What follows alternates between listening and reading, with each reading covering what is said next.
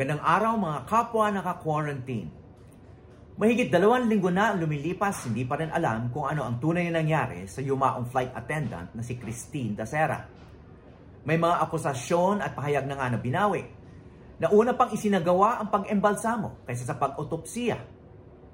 Ang mga otoridad, magkakasulungat pa ang mga sinasabi.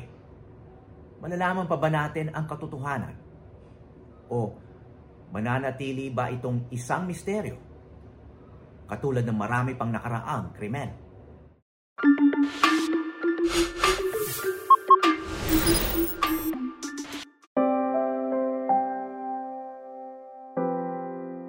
Inilibing na ang mga labi ng flight attendant na si Christine Dacera noong ika-10 ng Enero sa General Santos City. Sa kabila nito, nananatili pa rin balot ng kontrobersya ang kanyang pagpanaw. Ika-1 ng Enero nang ideklarang dead on arrival si Dacera sa Makati Medical Center. Si Dacera ay natagpo ang walang malay ng kanyang mga kaibigan pagkatapos ng kanilang New Year's Eve party sa room 2209 ng isang hotel sa Makati. Noong araw ding yun, ang 3 nakasama sa party at nagdala kay Dacera sa pagamutan ay idinetain ng Makati Police. Agad ding idineklara sa publiko na isang rape homicide case ang nangyari kay Dacera. Ika-6 ng Enero, sa release order ng isang Makati City prosecutor, pinakawalan ang 3. Wala umanong sapat na ebidensyang ginahasa at pinatay si Dacera. Sa kabila nito, patuloy ang pag-usig ng publiko sa 10 mga lalaking nakasama ni Dacera sa naturang party noong bagong taon. Ang hatol ng masa, guilty ang mga lalaki sa panggagahasa kay Dacera. Matindi naman itong itinanggi ng mga akusado. Walang may kayang gumawa ng pagbababoy kay Tim. Hindi namin kayang gawin sa kanya yun at hindi kami ganong klaseng tao. Sa pag-usad ng investigasyon at paglabas ng mga bagong impormasyon, nagbago rin ang opinyon ng publiko. Marami nang nagduda sa di umunoy mga irregularidad at pagkukulang ng pulis sa investigasyon. Isa na rito ang di umunoy pagkakaembalsamo sa katawan ni Dacera bago pa ito maotopsiya.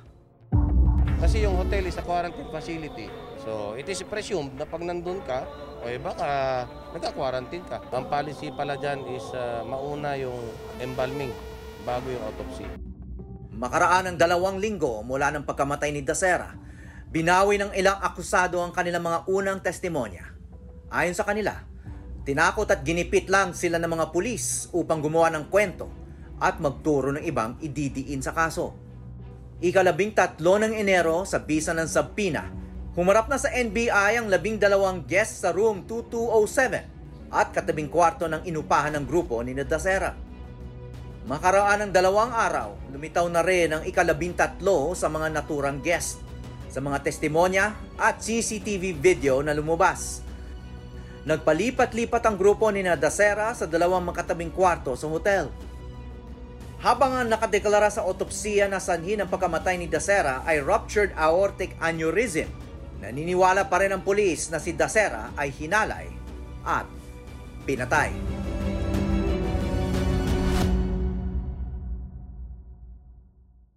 Mga kapwa naka-quarantine, mga kasama natin ngayon upang pag-usapan ang sensational case ni Christine Dacera, si Attorney Rowena Daroy Morales, isang UP Law Professor na nagtuturo ng Rules of Evidence. Magandang araw sa inyo, Professor Morales. Magandang araw, Howie. Magandang araw. Prof, no, speaking of evidence, this case has a body, has CCTV video, and possibly over a dozen witnesses or at least companions ng victim on the night or the day that she died. Bakit kaya hanggang ngayon misteryo pa rin kung anong talagang nangyari? Kahit yung basic na tanong na did she die of natural causes or not ay hindi pa masagot. Una, hindi ko pa sigurado kung bakit natin tinatawag siyang victim. Are we talking about victim of a crime or victim of some accident or some incident? We just know that there was a body that was found. So I'm not so sure whether victim is the right term to be used to describe her. Pero ideally, ano dapat yung naging procedure if a dead body is found in a bathtub in this particular case, no? Ano ba dapat yung nangyari? Kahit na saan natin makita ang isang patay, dapat nating i-report sa pulis. Sa pulis po. Whether it's an accident or an incident or we just happen to be passing by, which we do not know whether it was an accident or an incident, the first thing we do is to notify the police. The police, remember, is tasked with investigating and trying to find out the facts regarding what happened. It is not supposed to be solving a case, which is done by the courts. It is not supposed to be determining guilt, which is, of course, the function of the courts. So, nag-ano lang yun, iimbestiga. And the first persons that they will see, whether it's the person who reports the incident or the discovery of a body, will perhaps be called not even a suspect, a person of interest. Okay, so a person of interest, hindi siya or hindi pa suspect, no? Ano yung kaibahan ng person of interest sa isang saksi or witness? Anyone who was present will be a person of interest. In other words, pwedeng possible witness, pwedeng possible respondent during a preliminary investigation. So a person of interest may be at some point be a suspect. That suspect at some point could be the accused. So a person of interest may after all be just a witness and not necessarily involved. However, every witness will be considered a person of interest. Ang initial interested in you and what you know. So ang initial procedure na gagawin ng police ay fact gathering, no? We're not even calling it evidence at this point. It's just gathering the facts, binubuo yung kwento. At what point ba pwedeng sabihin na nagkaroon ng foul play o yun nga, maaring victim yung namatay? If the police thinks that it's out of the ordinary, in other words, it doesn't look like nadapa siya at nabagok or nalunod at walang ibang pagkakataon na hindi nalunod, then they will conduct an investigation. And every person, any person within the vicinity will be a person of interest and may likewise be a witness. So every witness will be considered a person of interest because he knows something. And so wala pang accused yun. If an incident is suspected to be out of the ordinary, let's say it may constitute a crime, and the police were there would what you will call an inquest, an investigation immediately after the crime or during the crime. If, however, some period has passed or has lapsed, then it will be a preliminary investigation.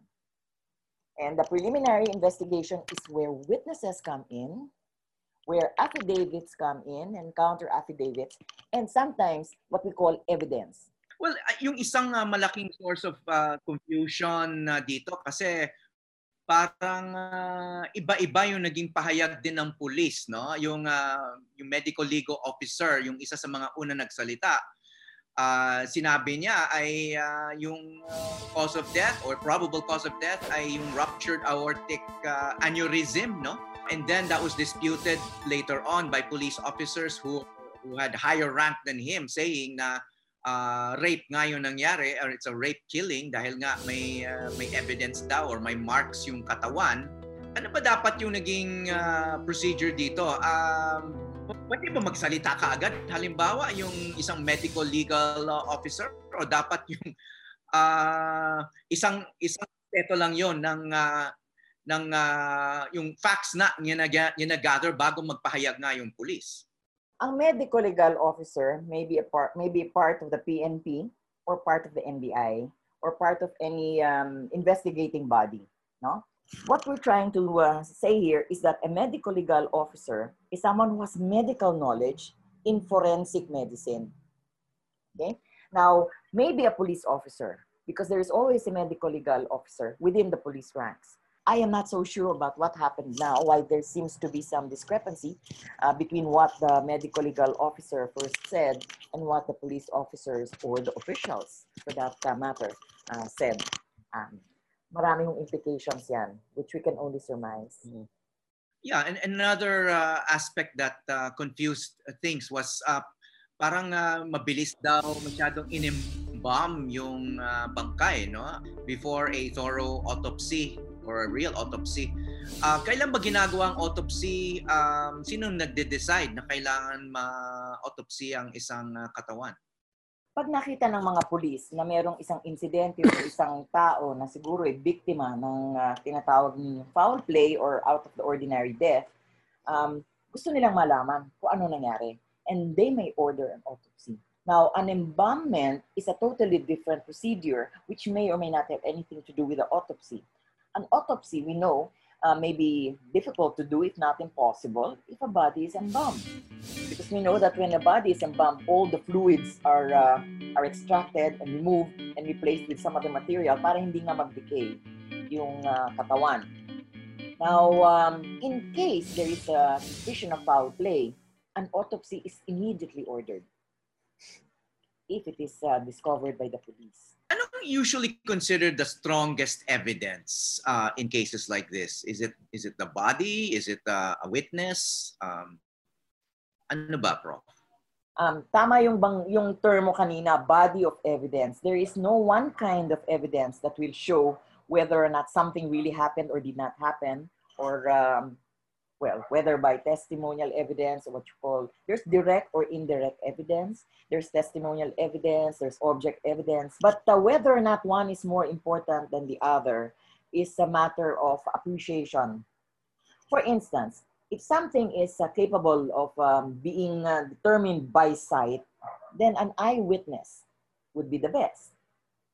If, however, there is no eyewitness, other possible witnesses, tatawag na lang nating witness na may narinig o may naramdaman o may nahawakan, and it would all point to some conclusion, not necessarily definite conclusion, but towards some determinable fact, no, that will show something. Iba pa rin yun. So it's all a matter of appreciation. Evidence at the end of the day is a matter of appreciation. Halimbawa, paulit-ulit ini-ere yung iba't ibang video clips, no, na galing sa CCTV video which shows Christine Dacera in the company of various men, no? What do you think that kind of video can show? Can that be evidence? It may be evidence. It's evidence that she was there. It's evidence that she was there at that time. It's evidence that she was there with certain people. But it is not evidence that something really happened outside what was seen in the CCTV camera. Yeah, one video kasi that was released, I suppose it was from the police.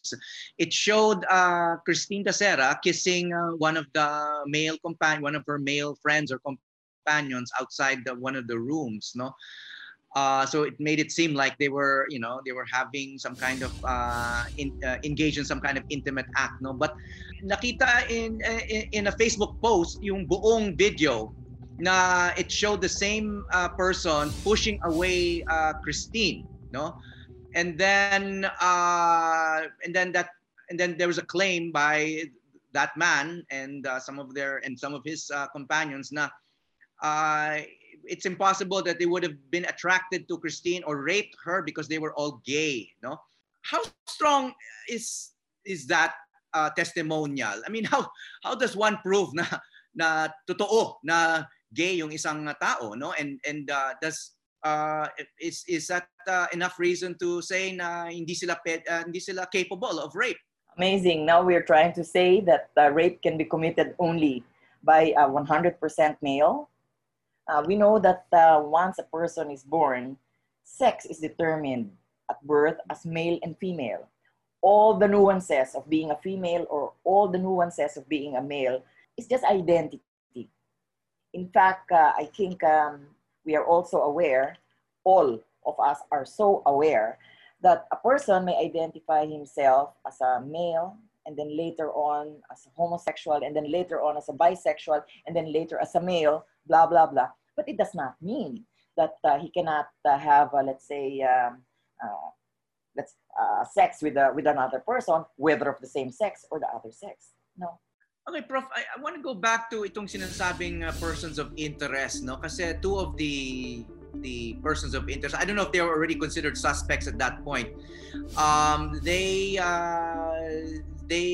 wrote out an affidavit, no, and where they said that there were drugs present in one of the rooms where the group partied, no, and then later on they retracted, saying they were pressured by police to making that statement, no? And then sabi ng mga abogado ay hindi raw valid yung statement na yon dahil number one, they were pressured by the police. Number two, they were not read their Miranda rights. Wala raw lawyer present. Pwede ba talagang gamitin yon to invalidate a statement na hindi binasahan or hindi ni-remind yung persons of interest o kung sino man yung nagbigay ng statement ng kanilang Miranda rights? And that's basically the right to remain silent, right? And the right to counsel. Totoo po.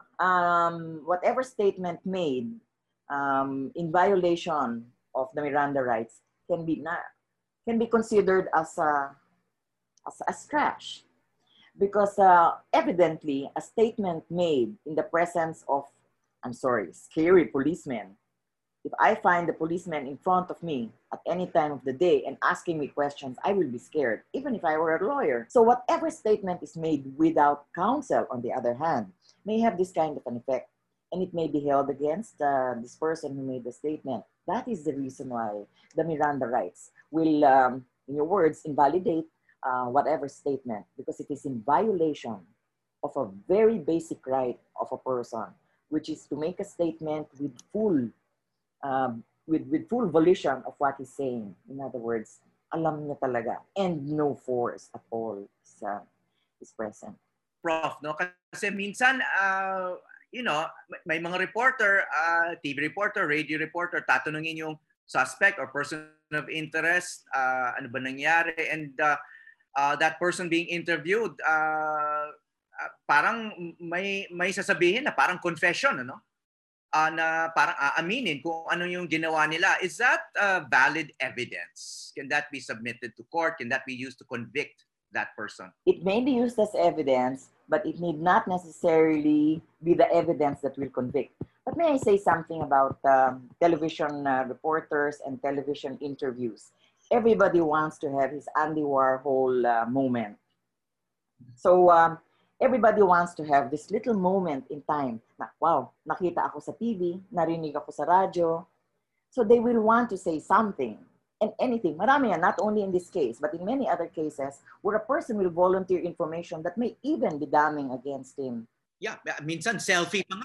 Minsan selfie yung admission, di ba? I-video mo yung sarili mo, ipopost mo sa Facebook mo.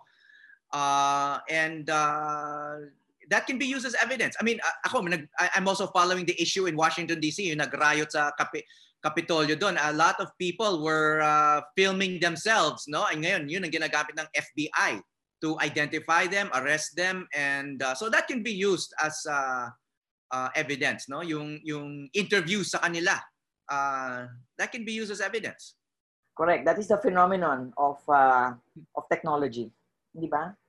The phenomenon of new technology, so that all of these innovations we take for granted without realizing the effects. I think our public needs to be educated on this. Well, speaking of which, you're an educator, Prof, no?